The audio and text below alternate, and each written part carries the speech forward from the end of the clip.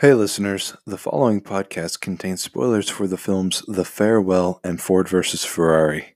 If you haven't seen either of these, you're going to want to pause now and go watch those. Come back when you're done to hear us discuss. Alright guys, enjoy the episode.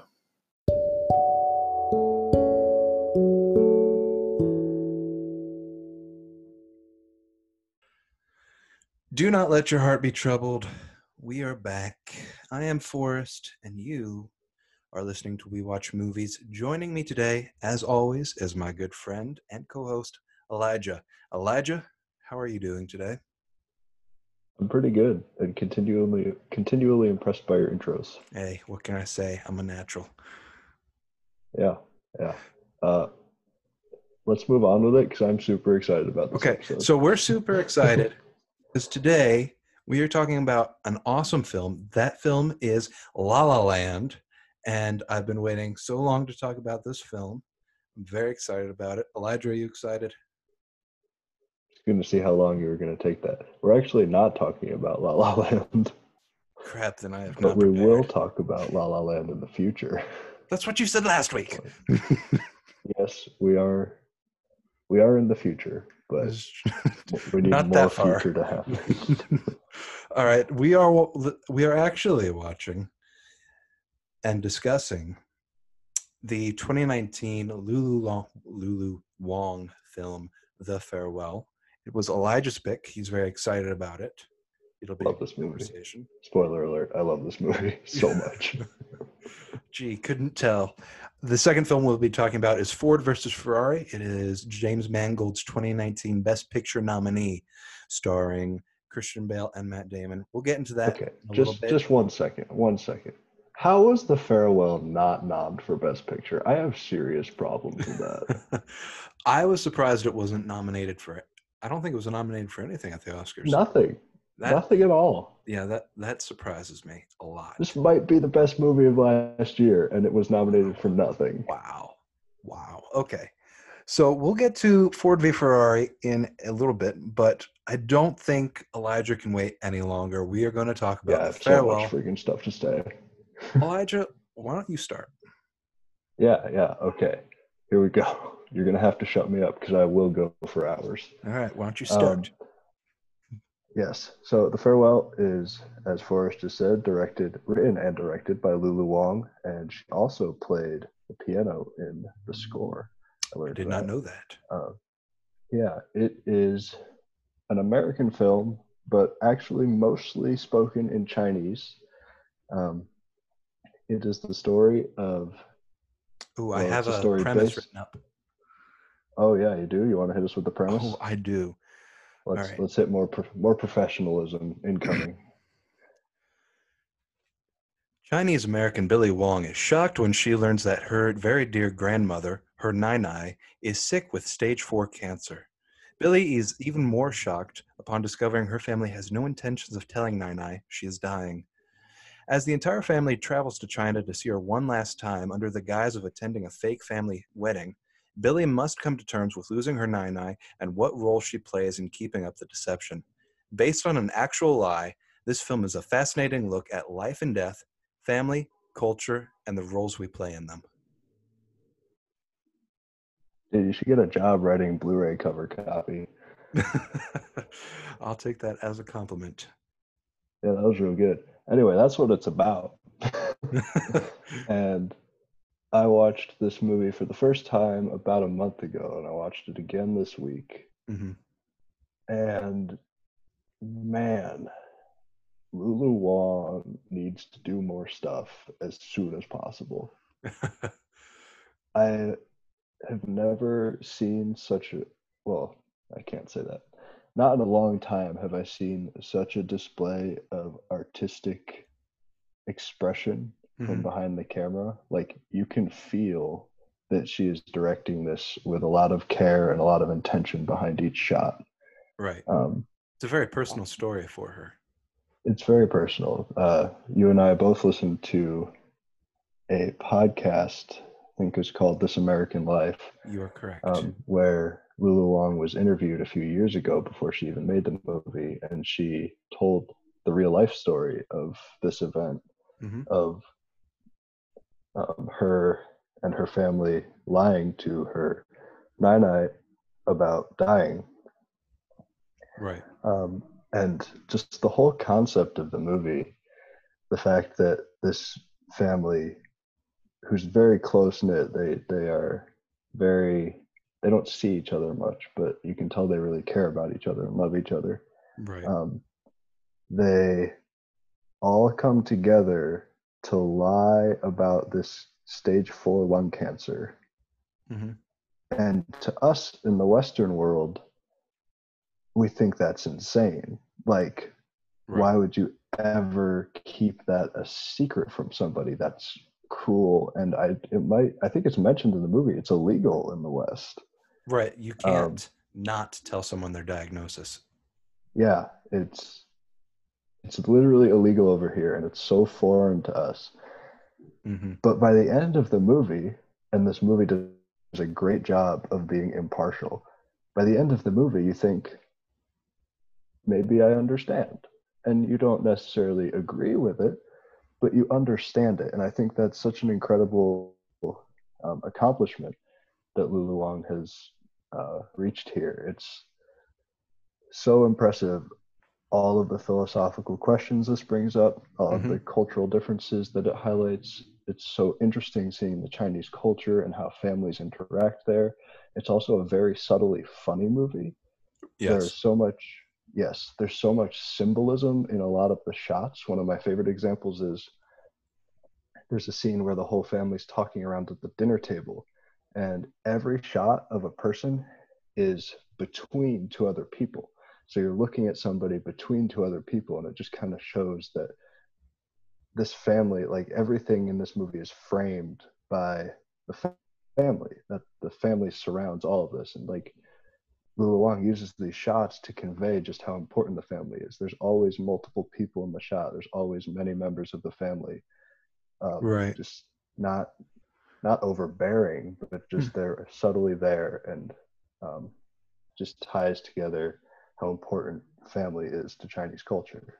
Right. There is a scene in the film that stuck out clearly to me where Billy, which is the sort of fictitious version of Lulu, in fact, the movie and the actual story follow very, very closely together. There's not much change, but she's having an argument with her uncle because she grew up in the West and they are obviously from China and they are steeped in Chinese culture and tradition.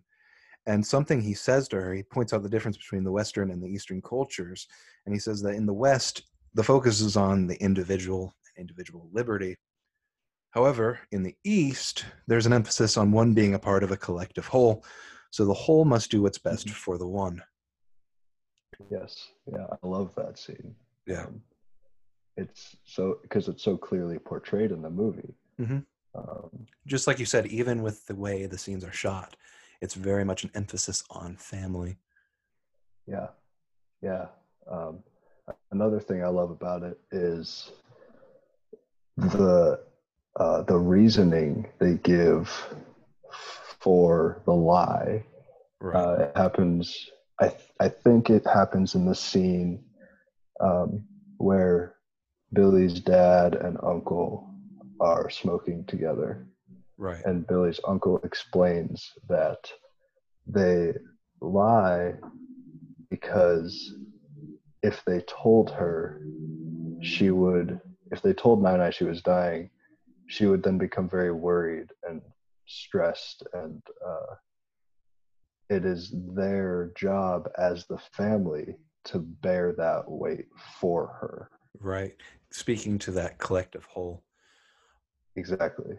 One of the things that struck me was because back in 2016, when she first publicly told this story on This American Life, I was a avid listener of the podcast, and so I had heard it.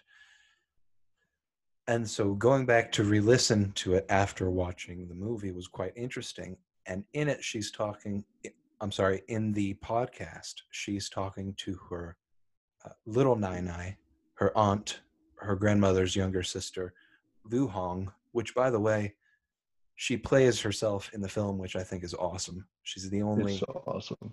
She's the only one that plays herself in the film, but she's talking to her and asking her aunt, or her great aunt rather, why she decided not to tell Lulu Wang's Nai Nai. And she said basically what you just said, that the fear, the worry, and the stress would be what ended up killing her. And she told this joke about two patients going in to see the doctor, one diagnosed with a terminal illness and the one perfectly healthy. But the doctor screws up the diagnoses and gives the healthy person the prognosis that he's going to die, and the sick person the prognosis that he's going to live. Well, it's the healthy person that dies and the sick person that lives. Yeah, because the knowledge that you're dying will make you die faster, I guess. Exactly. So Yeah. that's the family's reasoning why they never told her, which I Hmm. thought was quite interesting. There were several bits and pieces about the real story that really added depth and color to the film's story. Absolutely. Now, before I go nuts on a lot of the details I picked up, Mm-hmm.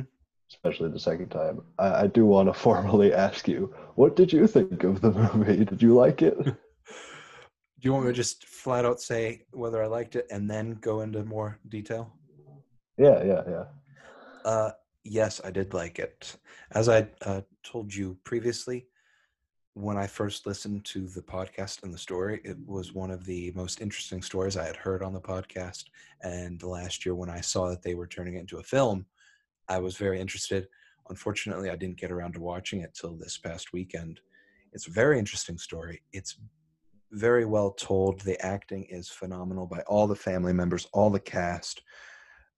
I can't pronounce all of the cast's names. However, the person that plays Billy Wong is Aquafina, and she does a stellar job as Where the heck Lulu did she Wang's come from? character. She's a comedy person usually, right? That is my understanding, yeah. Yeah, So she nailed it. she was incredible. And one of the things that stood out to me was Billy's posture throughout the film. Did Yeah. you? This is a detail I did not pick up on, so please tell me. As I was watching the film, probably about 20 minutes after she arrives in China, she's sitting there talking to her nine eye, or sitting in the hotel room, and I'm watching her, and her shoulders are terribly slumped. I don't know if you Mm, noticed that. She's slumping yeah. her shoulders, and it stuck out painfully to me on screen. Yeah. Coincidentally, I was not the only person that noticed this. Lulu Wang noticed that Aquafina was doing this as well, and at first hated it because she thought it looked awful. But she later understood, and I'll read you this quote from Lulu. She said, quote, "She, in reference to Aquafina, hunched Yep. over as soon as we got back to China. At first, I had no idea why she was doing it. It looked so bad. But it really worked for the character because she feels small. She doesn't know her role in China. She's not allowed to express her voice. She feels the weight on her shoulders of her family and her culture." End quote. Hmm. Yeah. It's amazing. I thought that was brilliant because if you go back, I believe when she's walking through the streets of New York City on the phone with her nine, she's standing pretty upright, straight up, with good posture. So I thought that was very interesting, and I'm glad it wasn't just something that didn't matter, but it was very intentional by the actress herself. Yeah. Yeah. For sure. Um, Another detail I want to bring up. One of my favorite characters in this movie is a very minor character, Mm-hmm. but it is Ellen. the Ellen's hilarious. Sing Ellen sing. Um, Named after the Actually, exchange student. yes. Yep. Um, my one of my favorite characters is Aiko. I think that's how you pronounce her name. Aiko, who is Mm-hmm. the Japanese wife of Billy's cousin, who I'm Right. forgetting the name. Um, and she doesn't speak a word of Chinese, Mm-hmm. and she's just such a champ in this movie. Like, Mm-hmm. she goes through all of this, probably having very little idea what's going on around her. And my favorite part of her character is when they're at the grave of Yeah. Billy's grandfather and they're doing the bowing. Mm-hmm. It's such a little detail, but it's so impressive. Aiko, for the first few bows, since she doesn't understand Chinese, her bows are delayed. She hears a word and sees everyone bow, and then she's like, "Oh, I'm supposed to bow," and Mm-hmm. then bows quickly, and then eventually she's like, "Okay, I kind of understand what's going on," so she's more in time with the bows, and it's such a good little detail that I noticed, and Right. I just thought that was amazing and adds to just how genuine the movie feels. Right. Yeah, she doesn't speak Mandarin. She doesn't speak English. She's just there along for the ride. I love the Yeah. interaction between Billy and her grandmother in talking about the fiance. And the grandmother says, "I don't like her. She doesn't know anything." And Billy says, "Well, Nai, that's because she doesn't speak Mandarin." She literally doesn't speak Chinese. And the grandmother says, "No, it's because she's dumb." It's like, come on, Nine Nine. And I love Oh that man. that actually happened in real life. Yeah, yeah, that was mentioned in the podcast too. One of the things that I thought was interesting between Lulu Wang's real story and the film, and I don't know if you noticed this, but in the film, it's Billy, Lulu Wang's character, that comes after the rest of the family Yep. and can Yeah. barely contain her emotions when seeing her Nai.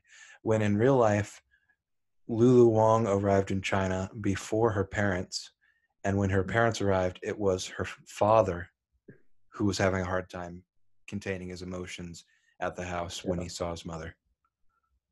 Yeah. Honestly, it's a very interesting tidbit. I think it can probably just be chalked up to it makes a better movie the way they did it Oh, definitely, because then the emphasis is on on Billy, and Billy. that's that relationship between her and her grandmother is very Yeah. interesting. But the thing that I thought added another depth to it is the fact that it wasn't just Billy or Lulu who was not really okay with this decision to not tell her grandmother. Hmm. Yeah. Continue. Yeah. Continue. Another thing I wanted to point out, and this goes back to Okay. the culture, and this goes back to our conversation about the family, Yeah. is to me, it seemed very clear that Billy was very comfortable in Western culture, being raised on it. She doesn't agree with her family's decision not to tell her grandmother she's dying.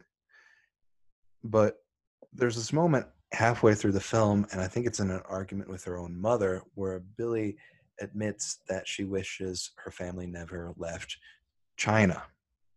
Yeah. Do you remember this? Yeah. Yeah. And while she It's doesn't, after they right, it's after they pass by their old neighborhood, Nine Nine's old neighborhood. exactly. And while she doesn't dislike America, she also has this longing to be a part of a family that is only found in her home in China, which, Hmm. continuing off of that, later in the film, when she rushes to the hospital to intercept the doctor's test results, to get them doctored before her grandmother gets a hold on of them, even though she doesn't agree with her family's decision, her culture and her family mean so much to her that there's no way she was going to ruin the family's plans. Yeah. Yeah. Absolutely. Um, if you don't mind me interjecting, I don't. uh, That's all I was going to say. I'm okay. Fair enough. I'm gonna give you some rapid fire favorites from the Rapid movie. fire. All right. Rapid fire favorites. Here we go. One. Actually, first to start, just two small details I noticed that I Hmm. don't know if they, I haven't determined a meaning for them, but I just found them interesting. A lot of the dialogue scenes, which is basically the whole movie, I guess, but a lot of the close-ups are framed interestingly, where instead of having the person's face fill the whole frame, the person's Right. face is toward the bottom of the frame with a lot of space above their head. Mm. Um, and it allows you to kind of take in a lot of the backgrounds, which are beautiful. The set design is beautiful. And then another detail I noticed was for the first half of the movie, there's almost no camera movement. Hmm. There's very little. It's just static shots, which I like that style a lot. But really, in the whole movie, there's a just a select few shots where the camera actually moves, which I thought was interesting. Um, but anyway, just three of my favorite scenes slash parts of this movie. One is the piano scene Hmm. where Billy's dad and uncle and Nai are sitting at the table, and the two guys are drinking, and they're not supposed to be drinking. And Billy's mom comes in and starts kind of yelling about it. It's like, stop drinking, you're not supposed to be drinking, et cetera, et cetera. And there's kind of yelling going on. And Billy just sits down at the piano and starts playing and drowns out all of the fighting. And to me, that was saying, I don't want my last memories of my family together to be fighting or anger or anything like that. And Interesting analysis. yeah, I just thought that was Billy's way of drowning out that and trying to focus on the good parts of her family being together. Um, Second is um, maybe the scene. This scene gave me chills both times I watched it. It's toward the end of the movie when they're leaving China, and um, Billy and everyone's like leaving the hotel, and it's bustling and loud, and doors are closing and people are talking a lot. And then in the middle of that, just out of nowhere, it just cuts to a shot of Billy and Nai hugging. Hmm. And it just felt like such a sharp, it felt like a breath. Like the movie was like in the middle of this loud room and then just closed the door and it was silent. And it was just like, Right. and they finally got that moment where that was the farewell. Uh, that was the goodbye, that was the hug, and it just that sharp cut put so much more emphasis on the actual act of the farewell and kind of added to the weight of this is probably the last time I'm ever going to see my grandmother and she doesn't even know it. Right. And I thought that was really really powerful. Hmm. You And know, then the very the oh go ahead talk. now that you mentioned the film's title, I thought it interesting to point out that the Chinese title translates to "Don't Tell Her." Yeah, that is interesting. I think I heard that tidbit somewhere, but Mm. it's again that shows how much that is a part of Chinese culture, I think. And I just love that this film was filmed a couple blocks from the real Nine Eyes home, and she visited the set every day.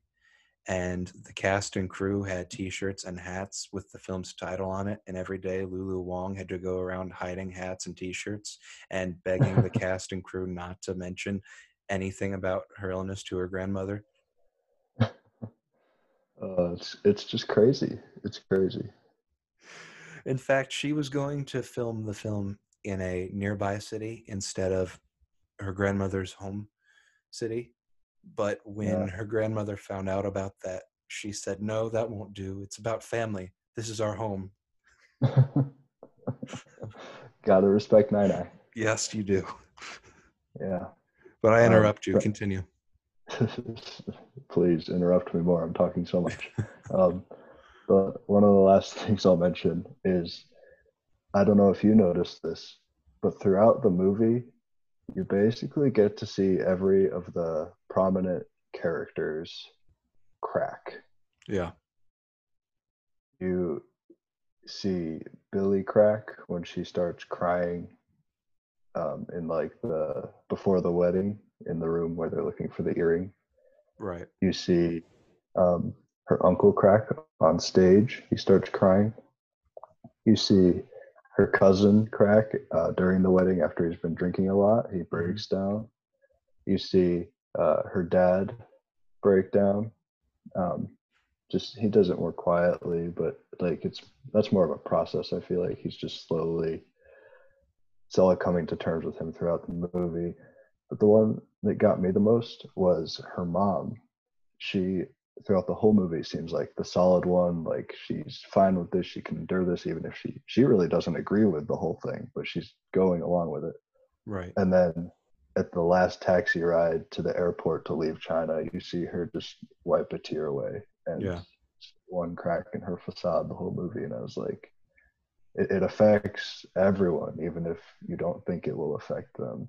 And Right. it Right. just makes you think, what would you do? How would this make you feel? And it also shows that this family really is bearing the weight for Nai Nai. No, you are correct. And as we come to a close in this section, there were a couple questions I did want to ask you. Oh, we have to stop. We have to stop eventually because if I we have don't end so this many more podcast, we'll never get to the notes. podcast with La La Land. I wasn't wrapping it up yet. I was just segueing. What you said was interesting about the family's desire to bear this burden for their grandmother. And Billy / Lulu never really comes to terms with this or agrees with it. She can accept that's what her family's doing and that she has no choice in the matter, but she never agrees with it. In real life, Yeah.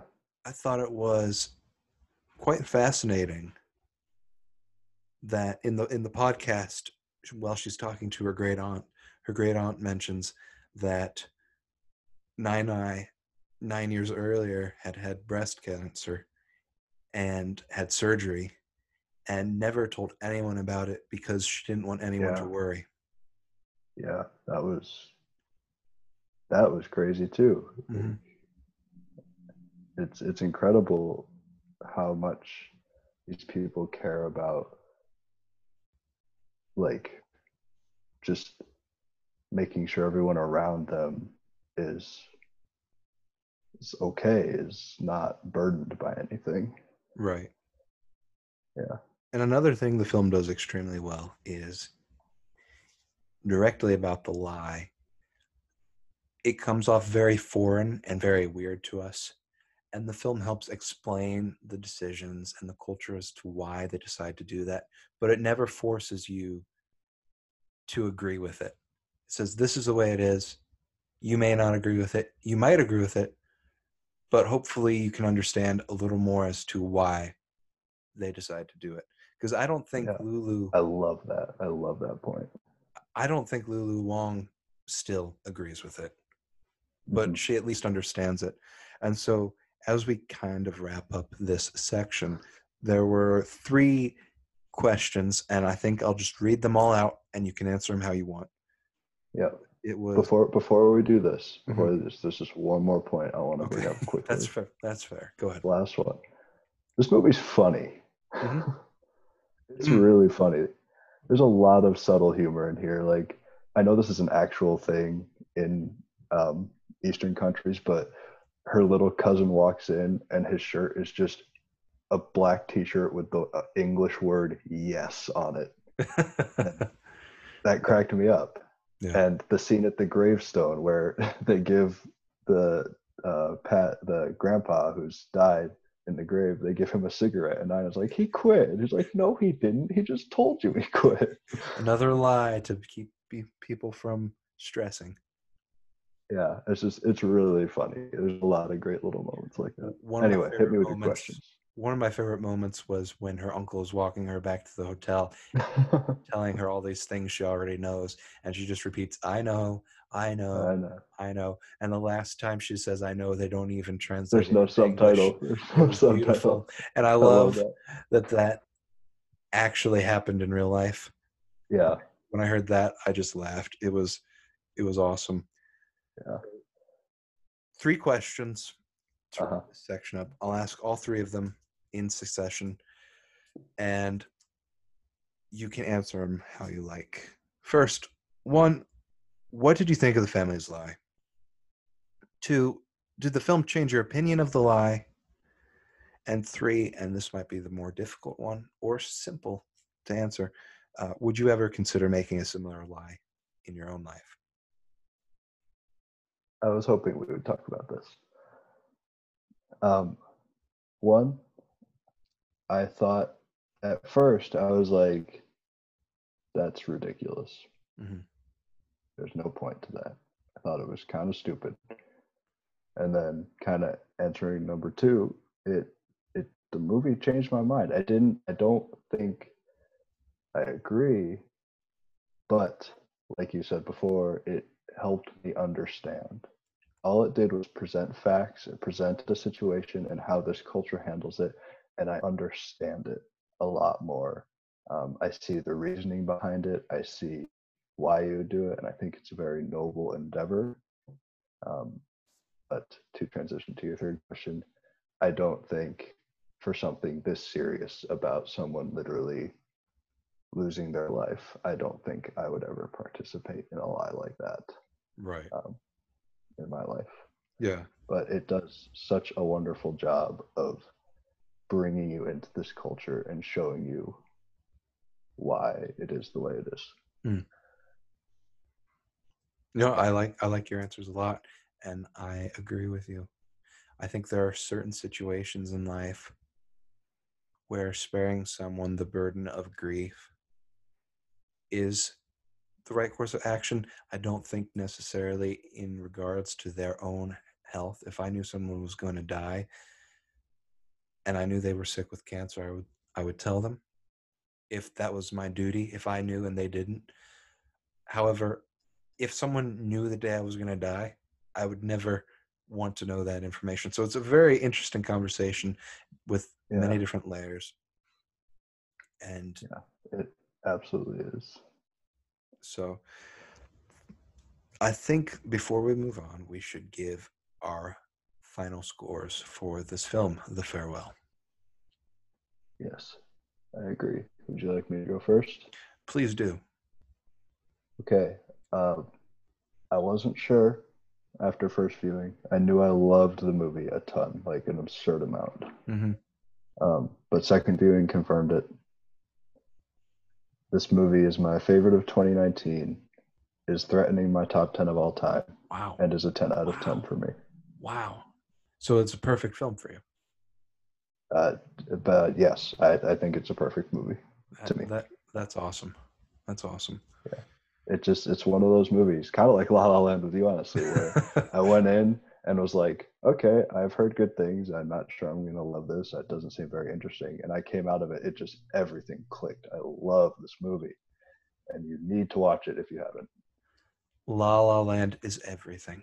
Okay. haven't. La La Land is everything. I agree. I agree with you. I'm not disputing that. I watched it twice last week in the course of 3 days.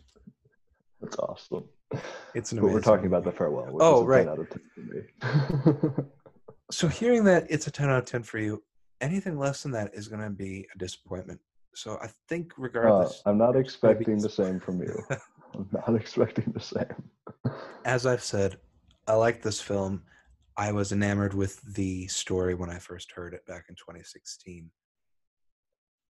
Incredibly interested with this film. I'm going to give it a 7.5. I've been milling over this for several days now. And you may think it's too low, but 7.5 is really good. I really like this film. Doesn't quite get into the upper tier, but it's a beautiful film, a beautiful story with a lot of heart, beautiful acting. Lulu Wang did an incredible job directing. How was she not nominated for Best Director? There She are a lot of killed this questions. movie. with the Academy Awards last year? I have a lot of She questions. killed this movie. She was It was very good. it's one of the best directorial performances I've ever seen. Well, you'll have to let me know when you check out some of her other movies. She doesn't have any. No, she does have another movie, I think. There's one coming out.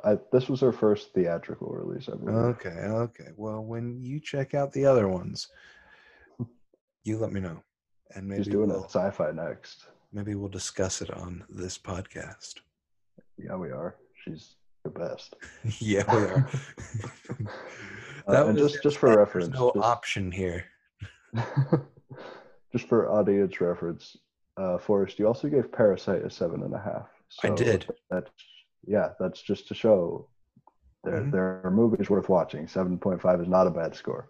No, by no means. And Yeah. it's interesting you brought up Parasite because I was milling back and forth between did I like it less than Parasite? Did I like it more than Parasite? And it landed on the same spectrum as Parasite for me. Yeah, which is impressive. It is because Parasite won Best Picture. Yeah. All right. We have talked ad nauseum about The Farewell, and I believe we could go on longer. However, it's time to move on. And yes, we must. The movie we're going to talk about next was my pick. It was a film you hadn't seen before. I watched it in theaters back in November. It is Ford versus Ferrari, a Best Picture nominee, did not win. Directed by James Mangold, starring Christian Bale as Ken Miles, Matt Damon as Carroll Shelby, Katrina Balfe as Molly Miles, John Bernthal as Lee Iacocca, Josh Lucas as Leo Beebe, Noah Jupe as Peter Miles, and a whole bunch of other people. It's a great movie. I loved it. That's why I picked it. James Mangold is the most underappreciated director in Hollywood. Elijah, please tell me what you thought of this film. I don't think James Mangold is underappreciated. Oh, His I two think most he is recent movies have underappreciated. been nominated for Oscars. But no one's talking about him on the same scale they're talking about Christopher Nolan. Darn. I'm serious, Who man. is? Nobody is. Christopher Nolan's on another level.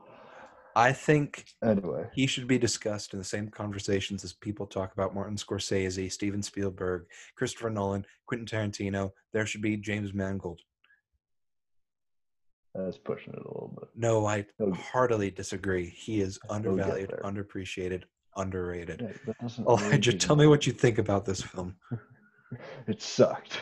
Wow. Okay. Moving on to segment 2. Just kidding. It didn't suck. I actually really liked it. Yeah. So in this film, the Ford Motor Company enlists the help of car maker and former Le Mans winner Carroll Shelby in their quest to build the ultimate race car that can beat Ferrari at the 24 hours of Le Mans. Based on true events, what unfolds is a story that transcends cars and the sport of racing. Elijah, your thoughts? Honestly, I think you hit the nail on the head there. The main takeaway from this movie for me was if you have a good enough script, a good enough cast, a good enough director, you can make a movie about anything, be watchable, not only watchable but excellent and entertaining, even if you're not a fan of that thing. Like I like cars. I like cars. I'm a fan. I watch car shows. I've seen the movie Cars. But yeah, I like cars. So I did have interest in this topic, but I know for a fact that if I didn't, I still would have loved this movie. It's one of those movies where it's hard to really pinpoint many flaws because everything is just solid. It's just a good movie. I know from talking to my dad, who's a motorhead, gearhead, forget what they're called. It's both. Fair enough. Or if you're in England, it's a petrol head. So yes, I knew that. I was trying not to say that because we're not in Britain. Oh, by the way, for all our European audience, Ford versus Ferrari came out in your region as Le Mans 66. So if you're having any confusions, that's the film we're talking about.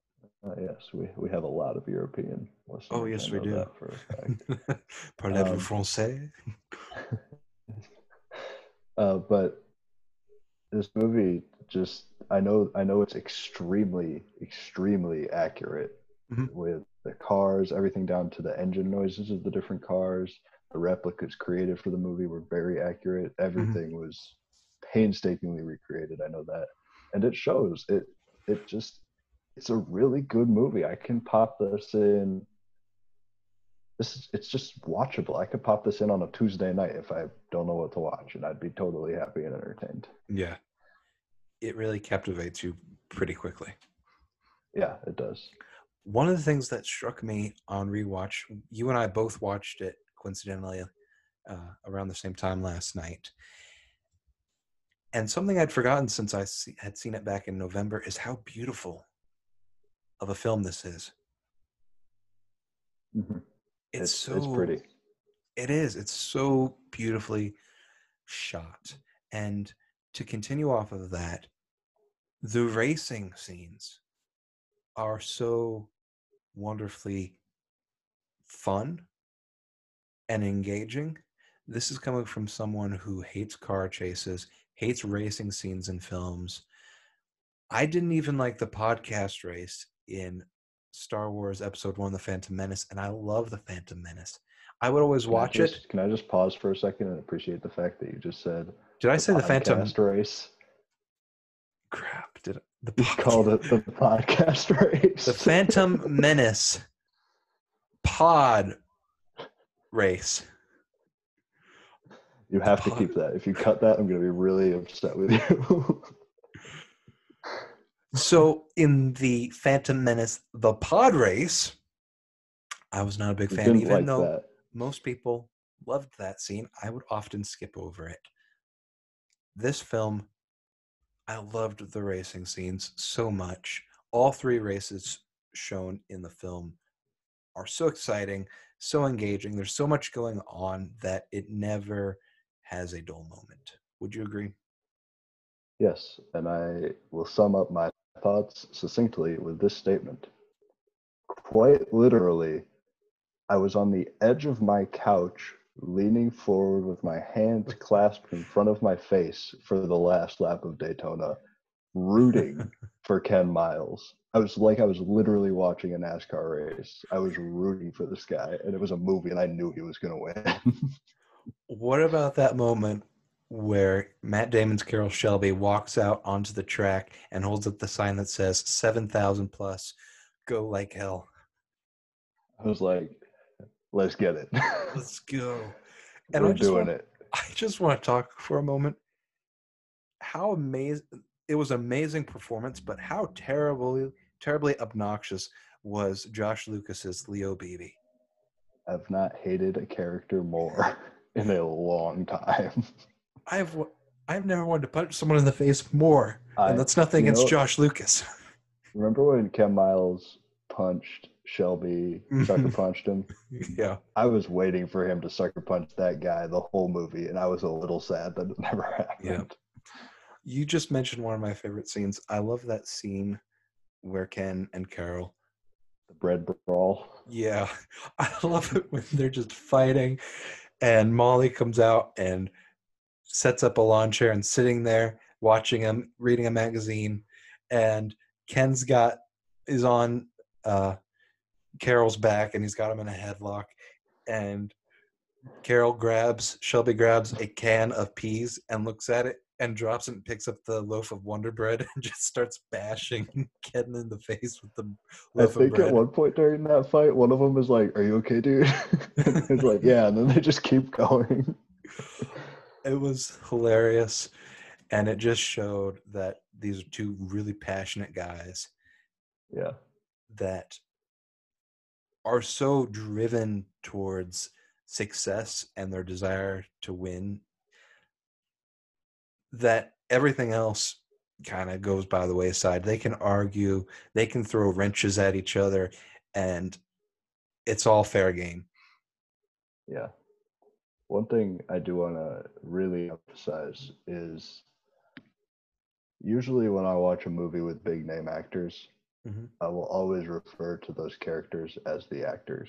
Right, But if you've noticed, I've been saying Shelby and Ken. right. Those the performances were so top tier and excellent that I actually remembered their names and was able to it can use them because that's who they were. Well, I wasn't watching Christian Bale and Matt Damon. It was Ken Miles and Carol Shelby, and that was the performances were just sublime. I would just like to point out how amazing of an actor Christian Bale is. He transforms into every role. He's played cowboys, he's played Batman, he's played psycho businessmen, he's played low life 1970s hustlers, and he plays this role. And the vice principal. Nope, not principal. Vice president. Vice Words president. happen. Words happen, sometimes the wrong words, but he Yeah, plays. podcast race. Oof. He plays this role, and for the entire film, I did not see Christian Bale once. Yeah, yeah, I And agree. and Matt Damon was incredible as Carol Shelby. I loved his southern accent. It was awesome. The little It the was little so bit of good. Texas he had in his drawl. Yeah, and I'll say this: usually Matt Damon sticks out to me in movies. Like, oh yeah, that's Matt Damon, and like I love Matt Damon. He's Like in awesome. True But Grit. yeah, What are you but doing here, Matt? but this time, like he Mhm. totally disappeared into it. Yeah, absolutely. He did not feel like a sore thumb. Can I just ask this question? How did neither of them get a nomination for Best Actor or Best Supporting Actor? At least a nomination. I'm not saying a win, but how did neither Yeah, of them get nominated? yeah, yeah. That blows my mind. Agreed. At least, in my opinion, Damon especially deserved it. I know you were more of a fan of Bale, but both of them could have Yeah. been nominated. I would have not complained with either of them being nominated. And I'm not quite sure who would be the supporting and who would be the main lead actor there because they both played off of each other so well. Yeah, I think Damon would probably be supporting. I would think so. I would agree there. Yeah. So, what did you think about the reveal scene? I cannot remember the name of the car, the Ford car that they were revealing. But when Carol asks Ken to come out to the car reveal and he's giving a speech, and Yeah, it was a Mustang reveal. the Mustang, and BB comes up and is being a little bit of a schmuck, talking down to Ken, and Ken just lays it into him about how bad the car is. Doesn't Yeah, care that he's the executive vice president of the Ford Motor Company. yeah, I loved it. That felt like some pre comeuppance. It was awesome. And then Yeah. following from that scene to the scene of Carol flying the plane, trying to land. Yes, that was great. That And was great. John Bernthal's Leia Coca saying, I think it's time to buckle up. Dude, this movie's funny. It It's is. it's so funny. I love my favorite. I laughed out loud multiple times, but my favorite one was when the Ferrari guys are scrambling. Like, where the heck did the stopwatches go? And Damon and Shelby pulls one out, and one of his pit crew members is like, "Hey, where'd you get that stopwatch?" Like, he's like, "Hey, you want one? They're Italian." I love that. I love that Shelby the entire 24 hours of Le Mans is just screwing with the Ferrari team Oh, it was as so good. much as he can. It was so Uh, good. Speaking Yeah. about, yeah, go ahead. Just another detail I loved. I cannot speak as to how accurate this movie was Hmm. um, narratively. I'm assuming McLaren was given the victory in real life. I don't know for sure, That's correct. but okay. So um, I I just appreciated that Miles got his moment when Ferrari just gave him the little nod, like he tipped his hat, I love that and scene. I think I think that's all Miles needed. I think when that happened, he knew he'd won. Um, Absolutely. When Enzo tips his yeah, hat like that, when all of the other people, all the media is rushing towards McLaren's car. I love that scene. And it's because, in my estimation, because Ferrari recognized that Miles's passion was about the car just as Yeah. much as it was Ferrari's passion. They talked about earlier in the film how he was bankrupt because because he had spent all his money on making the cars. It wasn't about mass production. It wasn't a business to him. It was his life. Mhm. And to see Ken and to an extent and Carol, their passion was for the race and for the car. And the entire film, they were butting heads with corporate and the fact that Ford was only there to sell cars. Yeah. Yeah. Oh, I love the scene where Shelby takes Henry Ford II out in the GT40. That is my favorite scene. I was hoping you'd bring it up. That's your favorite scene. Go talk about it then. I just love that he gets the guy in the car and just whoosh. He's like, he says, Shelby says, "Are you ready?" And he's like, he gives like a thumbs up, "Let's go," Yep. finger, point, "Let's go," and then just takes off, and he's crying at the end of it. Yeah. It Yeah. was, It was great. I also love that the crying wasn't like fear or anything. He was wishing his yeah, dad could have seen it. And I yeah. thought that was one of the few emotional moments we got from the executives. hmm And I love that he locked Leo Beebe in his office. Yes. I was such a fan of that. I love it because he had such this, as Lee Iacocca says in the film, it's personal, and he's doing everything he can to try to screw Ken, try to keep him from racing the car. And at one point, he says that Ken is not reliable. Ford means reliability. Put a Ford man in a Ford car, right? Yeah. Which, as a side note, Yeah. it's interesting because at the end of the film, I think along the way you can tell that Ken is very much a reliable man. He even wants to quit racing to Yeah. get a job to provide for his family, even though his wife is like, "Hang on a second, think Yeah. about this. Yeah. This is your life. Do you really want to do that?" He's reliable, he's dependable, and then at the end of the film, when he decides to slow down, I'm getting a bit ahead of myself, but at the end of the film, it's so clear that BB was wrong about Miles. Yeah. Yeah. And two things I need to hmm bring up. hmm Maybe one of them is maybe my favorite aspect of the movie, and that is the line from Shelby's speech that rings throughout the whole movie. Yeah, And that is, there are a few, a precious few, who need to do something. right, And Ken Miles needed to race. right. And I love that. I think that's such an amazing line about not just racing, but about anybody's passion, anybody's drive, anyone's calling. hmm Um, that some people do need to do something, Yeah, and that's amazing. yeah. And go ahead. No, I was just agreeing with you. Yeah, there's so many phenomenal moments. I Um, Go ahead. sorry, the other thing I wanted to bring up quickly. hmm So nice to have a sports movie where the wife was supportive. I was about to bring that same thing up. This his wife is so awesome because she's like, let's do this. Yeah, $200 a day. I'm in. I love it because he says he throws out the trophies. His son Noah, not Noah Jupe, but Peter. And by the way, Noah Jupe is showing up everywhere now. He's in A Quiet Place. He's been in this. He's going to be in A Quiet Place Part 2 later on this year. Yeah, He's he's a awesome. he's a big name, and he's not a Stranger Things kid. So I'm excited to see what he does later on. But Ken's discussing with his wife, as I mentioned earlier, and she's really like, "Think about this. This is your life. Are you sure you want to do this?"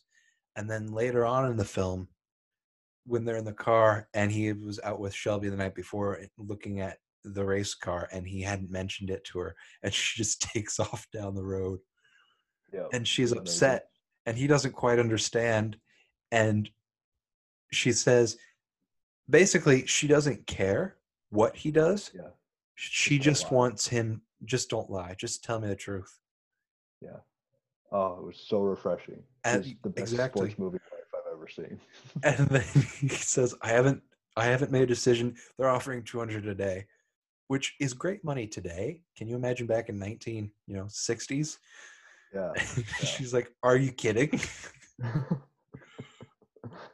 It's so Oh, it great. was great. And then when he crashes the car and catches on fire, and she's there, and Yeah. she's like, "Are you okay?" And he's like, "Yeah." And she's like, "All right, fix it. Get your act Oh, she's together. the Let's best. go." Love her. Love That her. was the same point Great I was going character. to point out, so I'm glad you did it. Yeah. Yeah. Um, Before we move on to scoring, I do want to bring up my one issue, my one Mhm. major flaw that I kind of have stuck out to me. I have one issue as well. I wonder if it's the same. It might be, I don't know. Oh, but before we do that, I just want to point out that James Mangold, specifically when he was working on the film and directing it and deciding how he wanted to handle it, he specifically didn't put Molly's character in the background because he thought it was such a good character that he didn't just want to relegate her to the Yeah. Yeah. stereotype and let her shine. And I think she brings so much more color and dynamic to this film.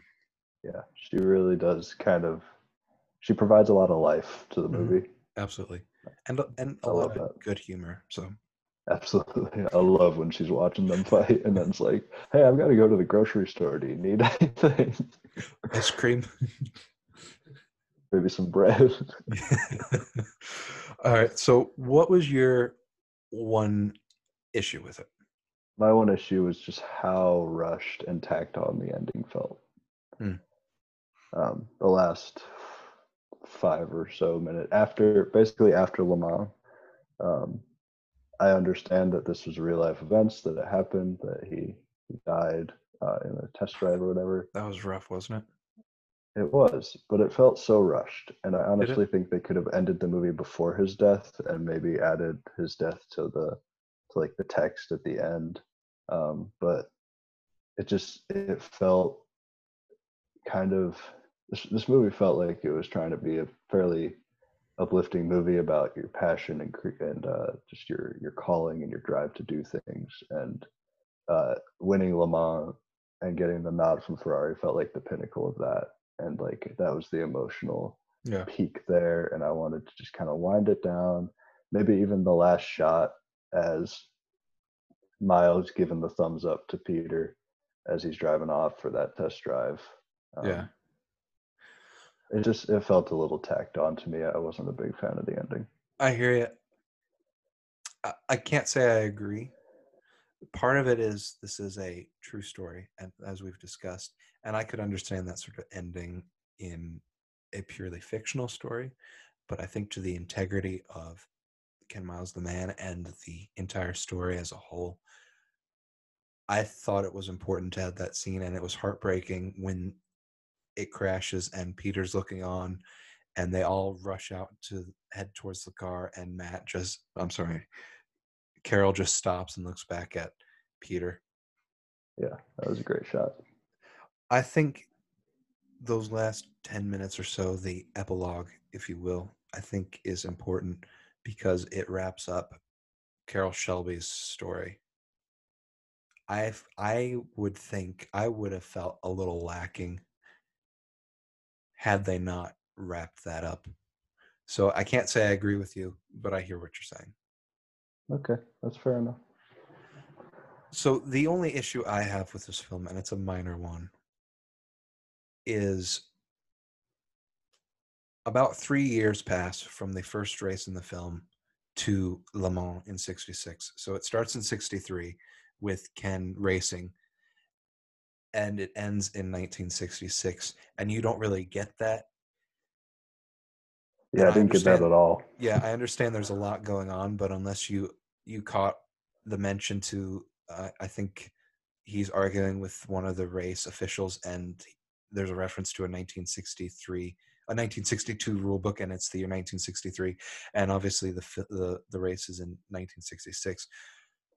Like you wouldn't have picked up on it if you didn't know. That's my one minor beef with the film is that it takes place over a span of a few years, but it's not really mentioned, which I think is Yeah, fine. I think it's fine yeah. for this The film. timeline's a little screwy because you never really get a sense of how Mhm. long this testing is taking place, how long they're actually building the car for, and all that. Right. And they probably could have added a ticker or timestamps and all of that, but I think it would have felt a little artificial. Yeah, it doesn't detract from the movie in any huge way. It's just one of those things that like it's hard to keep track of. Right. So before we get to the grading, I just want to point out one more performance that I really enjoyed, and that was his role diminishes as the film goes on, but John Bernthal as Lee Iacocca, I thought he did a really good job. Yeah, he played against type. Usually he's just the gruff, intense guy, but I Right. really liked him. I really enjoyed him and his kind of the middleman. He's trying to keep the company happy, but he's also trying to keep uh he's trying to keep Carol Shelby happy. Yeah, yeah. One final thing I'll point out is throughout the film, Carol asks multiple people to trust him. He Hmm. asks Lee to trust him. I believe he even asks Leo Beebe. He asks Henry Ford II to trust him, and none of them do. And then at the end of the film, he asks Ken to trust him, and Ken Yeah, does trust him, yeah. which I Which is thought nice. it was. So I thought that was really awesome. We should get to That's a good thing. rankings. Yeah, It's a good detail. I like yeah, that. I'll jump right out with my ranking. I'm giving this an 8.5 out of 10. awesome. Um, it's just, I've been trying to think of interesting ways to describe how I feel about this movie, but it's just a good movie.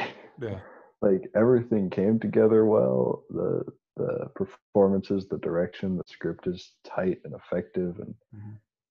it's just so watchable. Like I said, like Right. this is an evergreen for me. I don't have to be in the mood to watch this movie. I can just put it in and love it every time, I feel like. And it's a 2.5 hour movie, but you never sense Oh, that. it feels like an hour and a half. Absolutely. Yeah, Yeah. I'm wondering why you never, just out of curiosity, was there a particular reason why you didn't see it in theaters? never got to it. It That's was fair. that or Knives Out, and I chose Knives Out. That's fair. That's fair. Knives Out is an Yeah, incredible film. So this might be a little controversial, and I'm going back and forth on it in my head, at least controversial to you. But I would say Ford versus Ferrari is my favorite film of 2019 over awesome, Knives Out. I'm going to nice, give this a 9.25. wow, Beautiful film. I love this film so much. It's, yeah. like you said, rewatchable, incredibly rewatchable.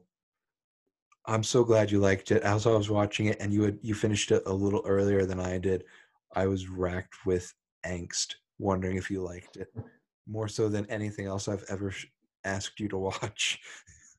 Wow. Wow.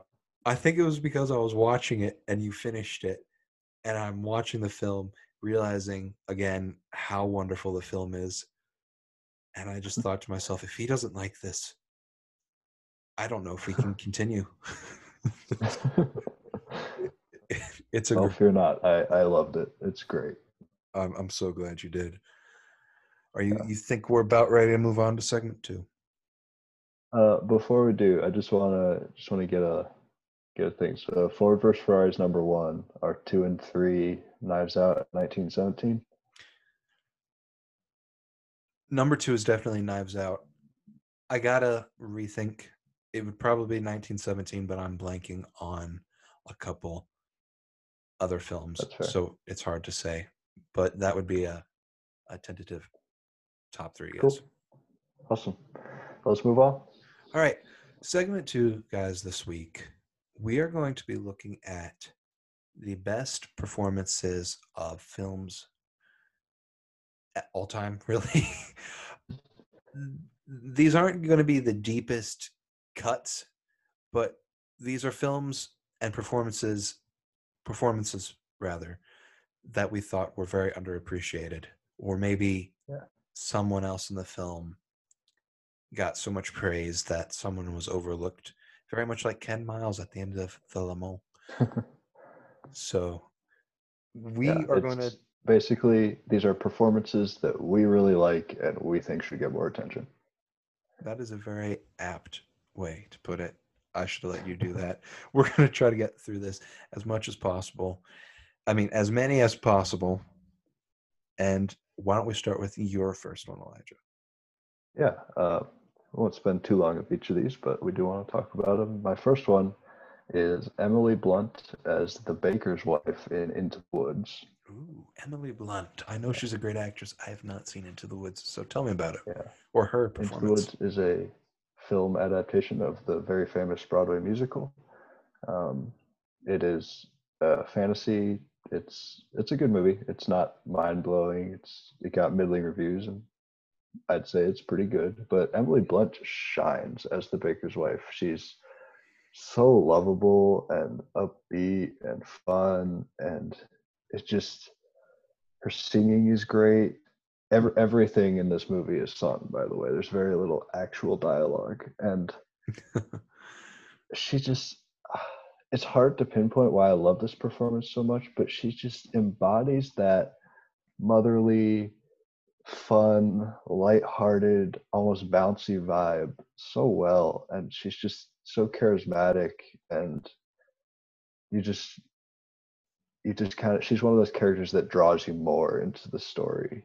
Yeah, And her chemistry with everyone, especially James Corden, who plays the baker, yeah. um, is great. She's just so lovable in this role, and I have never heard anyone talk about any of the performances in Into the Woods, and I think she really deserves some recognition for just bringing such an amazing, upbeat spirit to this movie that kind of really made it for me. Your number one is really interesting. My number one Yeah. is Emily Blunt as Evelyn Abbott in A Quiet Place. Hey, Emily Blunt's pretty awesome. Also a film with very little dialogue, but for other reasons. Emily Blunt plays Evelyn Abbott. Although her name is never mentioned in the film, you have to do a little bit of digging to find any of the characters' names. Or you could just watch the credits. Or you could just watch the credits, which I neglected to do. Always. She plays the wife of Lee Abbott in the Abbott family, a family struggling to survive in a world where you cannot make a sound, otherwise you will be hunted by a blind monster. Yep. Creepy little thing. Her performance is so incredible. She's so lovable. You she's obviously married to John Krasinski, who plays Lee Abbott, her husband in the film. So that chemistry is not on screen. That is their real chemistry. Yep. It's so touching. The moment where they are dancing in the basement to Neil Young's Harvest Moon, which is one of my favorite songs. That was such a beautiful moment. I love all her interactions with her children in the film. There's a moment where she's homeschooling Noah Jupe's character, and he's afraid to go out hunting with his father in the woods, and she just, she tries to lighten the mood and encourage him, and she's just so lovable, so wonderful. Yeah. I watched it with my sister, and every time Emily Blunt showed up, she was like, "There's Emily Blunt doing mom things, awesome mom things." She was Yeah. so great, and the entire sequence of her giving birth while this monster was hunting her. I was hoping you'd mention that. How can I not? Yeah. I was on the edge of my seat. I felt her angst. I could almost feel her pain. I Oh, think it's a little more than angst. That was it was a little, panic. yeah, it was dread. It was so much Yeah. dread. She's awesome. I know she's one of your favorite actress, and She is my favorite actress. Yeah. she was absolutely great in this film. Awesome. I love it. I love it. My second pick is going to be Jeff Bridges as Daniel Flynn in Ooh. Bad Times at the El Royale. Another film I have not seen. Yeah, you should. It's so good. Tell me about it. Jeff Bridges, I will. It's a story about a bunch of strangers coming to a hotel, and then a whole bunch of crazy stuff happens. Mm. Um, and I'm not going to spoil it, but Jeff Bridges plays a priest, Father Daniel Flynn, and Jeff Bridges is great in basically everything Jeff Bridges is in. Um, Yes. yeah, but he brings so much vulnerability to this character. In a lot of his other movies, he's the rough, gruff guy without much um, behind the hardened, tough guy mask, you know. Hmm. Um, but he hides such an emotional vulnerability that's revealed through his backstory, and he's captivating to watch. He embodies this priest character so well, and Yeah. he is kind of the main character, but the he forms this friendship with one of the other main characters, Darlene, and he plays so well off Darlene, and it's such a sweet little relationship, and it's this really nice little haven of humanity and vulnerability amidst all the crazy stuff that's going on, and Jeff Bridges just embodies it so well. I love that performance. It really swept me away, as did the rest of the movie. It sounds like a movie I'm going to end up watching eventually. Yes, when it's finally available to rent somewhere, I don't know why it's not. Yeah, I sense you'll be having me watch that as soon as possible. Yes, so much yes. My number two.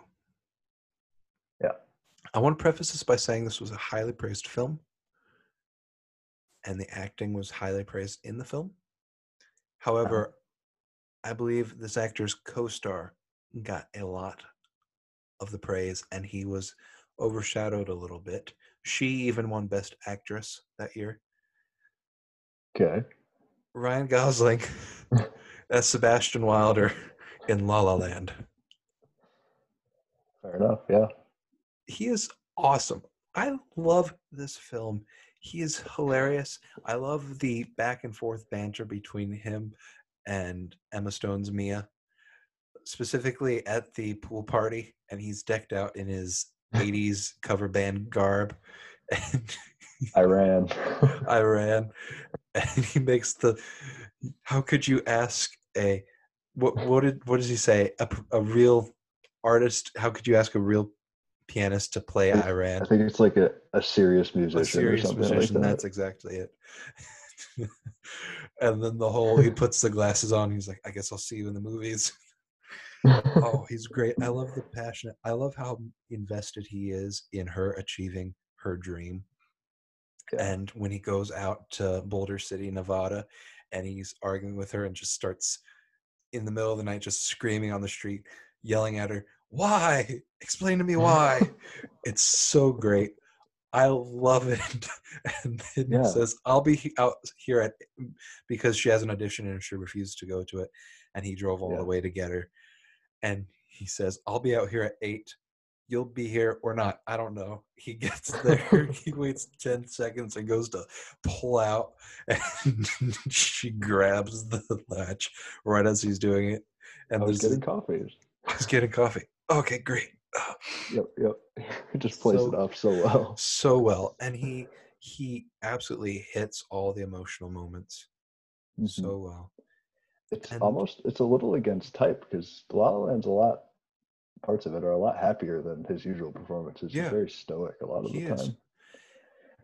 And I know he got a lot of heat for his dancing and his singing, but I thought he did a great job. But the last thing I'll point out is that he learned every piece of music by rote for this film. Yeah, yeah. They had He doesn't play piano, and he memorized the right. songs. The first day that they were going to have him play piano, they had a hand double on set just in case, Yeah, and he blew them away, and they never had the hand double come back for the rest of the film. yeah. And I So love awesome. I love that John Legend's there, who's famous for playing the keyboard and the piano, and they don't have him play any. Yeah. That's awesome. So Yeah. did I use this as an excuse to talk about La La Land? Maybe. Do I Yes. care? Maybe. No, not at all. I'll always talk about La La Land, dude.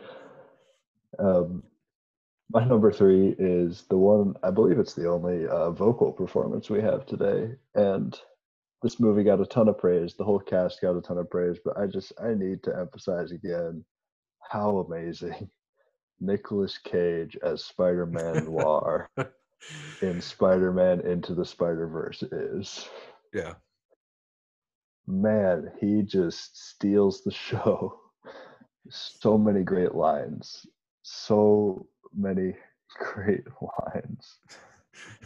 In my universe, it's 1933, and I'm a private eye. I like to drink egg creams, and I like to fight Nazis a lot. Sometimes I light a match and let it burn down to my fingertips just to feel something. Oh, it's so good. He He's doesn't have a hilarious. huge role, but No, every word out of his mouth is just gold. it's Um, hilarious. I love it. Yeah, it's awesome. I I love love. it. I love I it. won't spend too much time on it. It's a small role, Yeah. but he steals the show. No, he's awesome. I'm glad you mentioned him. My number three, Emma Stone. No, uh, I don't think she counts for this in Yeah. La La Land. This is not a joke. Ryan Gosling as Agent K in Blade Runner 2049, which is a film that is incredibly underappreciated. And all of you fans out there, all of you people out there, why did you not go see this film? Just 83 million. why did you? What is wrong Shame. with you? For shame. Do you even breathe? Do you have feelings? Apparently not. Are you a replicant? I bet you don't even know what a replicant is. You know why? Because you didn't go see this movie. Ryan Gosling as Agent K is the complete opposite of Sebastian. Yep. He's not even human. Best tragic character of the modern era, in my opinion. I might agree with you. His story, his arc is incredible. Mm-hmm. And I don't want to spoil anything because I know no one's seen this movie. Watch the movie. You probably deserve for it to be spoiled. You Oh, bunch of wow. That's a low blow. because you don't deserve the greatness of this film. But Watch it. the emotional journey he goes on and the ending is Ellen in the background? Apparently, someone's walking yellow. The The journey he dog goes says on. hello. Sing, Ellen, sing. Okay, the journey he goes on and where he ends up in the film is so opposite a stereotype. It's incredible. I don't want to say anymore because you need to go watch this movie. Yep.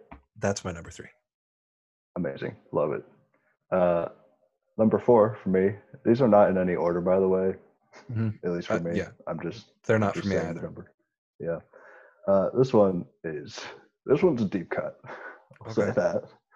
Uh, Susan Sarandon Yes, this is a as deep Mom cut. Racer, in Speed Racer. Um, I have okay. Full confession, Speed Racer is my number five favorite movie of all time. That is Oh, unironic. I adore every frame of it. I love it, and we don't have to get into that right now. guys, I But know. I'm there with you. I don't understand no, it. it's amazing. It's a masterpiece. It's Wachowski's best film. Yes, I said it. I know. I've seen The Matrix. Don't worry. Um, I'm sorry, Susan guys. Sarandon. I want to apologize to our listening audience out there. I'm sorry for that bad take. That is a good take. Tell me about Susan Sarandon. Susan Sarandon is such a good movie mom. She is so kind and caring. She makes great pancakes. She has great chemistry with her on-screen children and husband. She's just a great mom, and she's really sweet and really endearing. And she has one of my favorite scenes in the movie with Speed. They're talking in the room, and Speed's talking about how he doesn't know if he wants to do this anymore, how he feels like racing doesn't really matter, or what he does doesn't really matter, or whatever. And she gives this beautiful speech to him about how he, when she watches him race, she watches him make art, and that he's an artist when he is behind the wheel, and that he takes her breath away. And Mm. it's really maybe even the emotional center of the movie, where Speed kind of realizes that, ironically, kind of like Ken Miles, he needs to race. Yeah. And Susan Sarandon plays that scene so beautifully. It has made me tear up in the past. I'm not joking. Um, it's a beautiful, subtle performance for a more minor character that is also balanced out by lots of fun, lighthearted, upbeat, sweet mom stuff. She's just super awesome in that movie, and I love that performance so much. In my opinion, nobody beats Emily Blunt as a movie mom. She's the best, but I'm not going to argue with your pick there. I appreciate that. Very few times will you not argue about Speed Racer with me. We're on number 4, correct? Yeah, number 4. Yeah. Ryan Gosling in The Notebook. Okay. Oh, I'm kidding. I'm gonna go for the triple. Ryan Gosling in Love Actually. Wait, no, freak. That's the wrong one. Crazy I think Stupid he's in Love. Crazy Stupid Love. Yeah. Dang it. Ryan Gosling in Drive. Ryan Gosling in Remember the Titans. Ryan Gosling. Drive is great, by the way. I've not seen it. I would You like should to see watch it. Drive. Just Ryan Gosling in general is great. Yeah. What's your number 4? Ryan Gosling. No. My number 4. This takes us back to the 90s. Val Kilmer as Doc Holliday in Tombstone. Okay. I'm going to say right now, I don't want spoilers for Tombstone. I've not seen it, but it's on my watch list. He is awesome. Also, the fact that this movie is on your list excites me because it is a Western. It is awesome. Kurt Russell, by the way, bears a striking resemblance in that film to the actual Wyatt Earp who he plays. I encourage you to look up a picture of Wyatt Earp and then look at a picture of Kurt Russell playing Wyatt Earp. It's very similar. This film's awesome. I'm really excited for you to watch it. I will definitely pick it on the podcast coming up here soon. But Val Kilmer blew me away.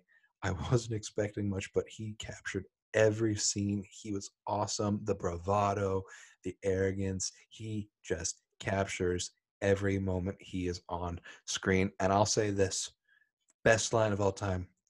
I'm your Huckleberry. Oh, it is the weirdest, craziest, such a good line. It is iconic. I love Val Kilmer as Doc Holliday. I'm going to be honest with you. Out of context, that sounds like the worst line of all time. Sounds a little salacious. I'm your Huckleberry.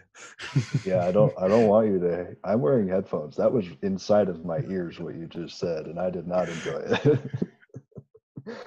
It's in reference. He says that, and it was a common saying back in the day, not the 90s, but in the 1800s. There was a guy that was trying to provoke Wyatt Earp into a shootout, and Wyatt Earp said no, and Doc Holliday says, "I'm your Huckleberry," implying I'm the man. I'm your man. I'll do it. I believe you. So, thank you for the explanation. That didn't help much, but I'll watch the movie and maybe it'll make more sense. That didn't help much. I don't see how that didn't help much. It was a pretty good explanation. So, okay, you're just lame. I'm super lame. And my number 5 pick Ryan is Gosling. no, but I wish. I wish. Benicio del Toro. Benicio del Toro as Alejandro in Sicario. Oof, brutal. Talk about brutal. Brutal. You said it. Emily Blunt is phenomenal in this movie. Hey, Emily Blunt again. She's pretty great. But Benicio del Toro is just almost haunting. He's almost like a haunting presence over this movie instead of a character. Yeah. And Sicario actually stands for or means hitman, and he is the hitman in the movie. Um, and I haven't seen this movie in a while, but his performance will always stand out for just being so subdued. It's a subdued performance, but it somehow hangs over the whole movie. Like you feel his presence whenever he's there, and especially in that last sequence where he breaks into that bad guy's house Mm-hmm. and is just Ugh. murders them all in cold blood. It's Spoilers. yeah, Yeah. it's brutal. It is almost hard to watch at some points, but Del Toro brings that terrifying character to life flawlessly. Del Toro's role in this film was really complicated for me because up until the last 30 minutes of the film, I was really trying to figure out where he stood. Yeah, Is he this rogue guy? Is he a by the book? I'm not, obviously he wasn't a by the book, but what was his angle? What was his game? And then at the end, you just realize it, and it is brutal. it is brutal. Anyway, let's. Is your number 5 pick any happier? What do we got? Should I make another Ryan Gosling joke? I think we're. I think we've run that bit dry a little bit. All right. Then I'll say Haley Steinfeld as Maddie Ross in Trigger. Steinfeld. It's not Seinfeld. I know that. Steinfeld. Haley Steinfeld. Steinfeld. Haley Steinfeld as Maddie Ross in True Grit. There you go. She First was try. hilarious. Her role was incredible, and I wonder what it's like for someone when their best role of their career happens when they're 13 years old. I don't know. It's got to be rough. But she was incredible in this film. She captures every moment. Her banter with these older characters is amazing. Specifically, the scene where she is trying to barter the guy who sold a set of horses to her father. She convinces him to buy the horses back, despite the fact that he has no interest in doing so. It's awesome. The fact that they don't use any contractions in this film is amazing because I don't know why, but her delivery on everything, I cannot, will not. It made me laugh so many times. There's a scene halfway through the film where they're in this cabin interrogating these bad guys, and she is trying to coax this younger guy into giving her information. And she says, I like you. My lawyer will help you. And then the other bad guy threatens the younger guy. And she looks at him with this dead stare and says, I do not like you. My lawyer will not help you. It's great. It is so great. She is so good in that film. She's probably my favorite part of the movie, which I didn't love, but she was great. Yeah. And my last one is Ryan Gosling in First Man. Yes. Oh my gosh. Another Ryan Gosling. It wasn't, but I thought I'd, pick the joke back up for you. Oh, I honestly thought, crap. I'm embarrassed. No, that was. I honestly thought that attempt. was your 6th, and I was really excited. And you He disappointed. is good in First Man. I'm not gonna lie. First Man was pretty good, but my actual 6th pick is Andy Serkis as Caesar in Planet of the Apes, and that is Great pick. undeniably, yeah. In my opinion, I think it's the best motion capture performance of all time. Caesar just feels so real, and that is definitely in part because of the incredible visual effects artists behind it. But Serkis, like, he is a monkey. you watch those movies, it's like he is a monkey, and I don't know how you become a monkey. It's crazy. All the apes are fantastic in those movies, but Andy Serkis just is above and beyond with his motion capture work. He embodies these animals so well and gives such a fantastic emotional edge to Caesar. Like he's a vulnerability to Caesar based on where he came from in his past and how he truly does care about his apes. Um, Mhm. he's one of the better trilogy characters in recent memory. I think Caesar. I gotcha. I think personally, I like Andy Serkis's performance as Smeagol in terms of his mocap performances. I like it more. I think it was a role. He basically revolutionized, practically invented mocap with that performance as Smeagol. And his performance as Caesar is a fulfillment of that. And it just brings mocap to the next level. Absolutely. So that is a great pick on your behalf. Thank you. And your final one? My final one.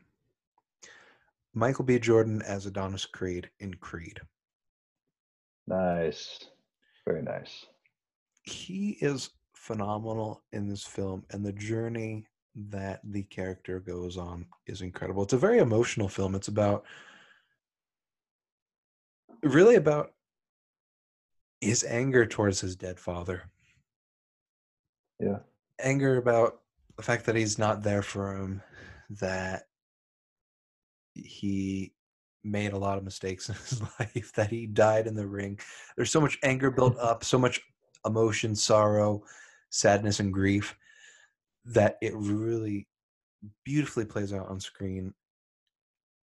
Michael B. Jordan fills this role so well. He plays Adonis as well as Carl Weathers played Apollo Creed, which is a high praise because Carl Weathers played Apollo great. The on-screen rapport that Jordan has with Tessa Thompson and Sylvester Stallone, one of my favorites. This is one of my favorite franchises. Is phenomenal. It's so believable.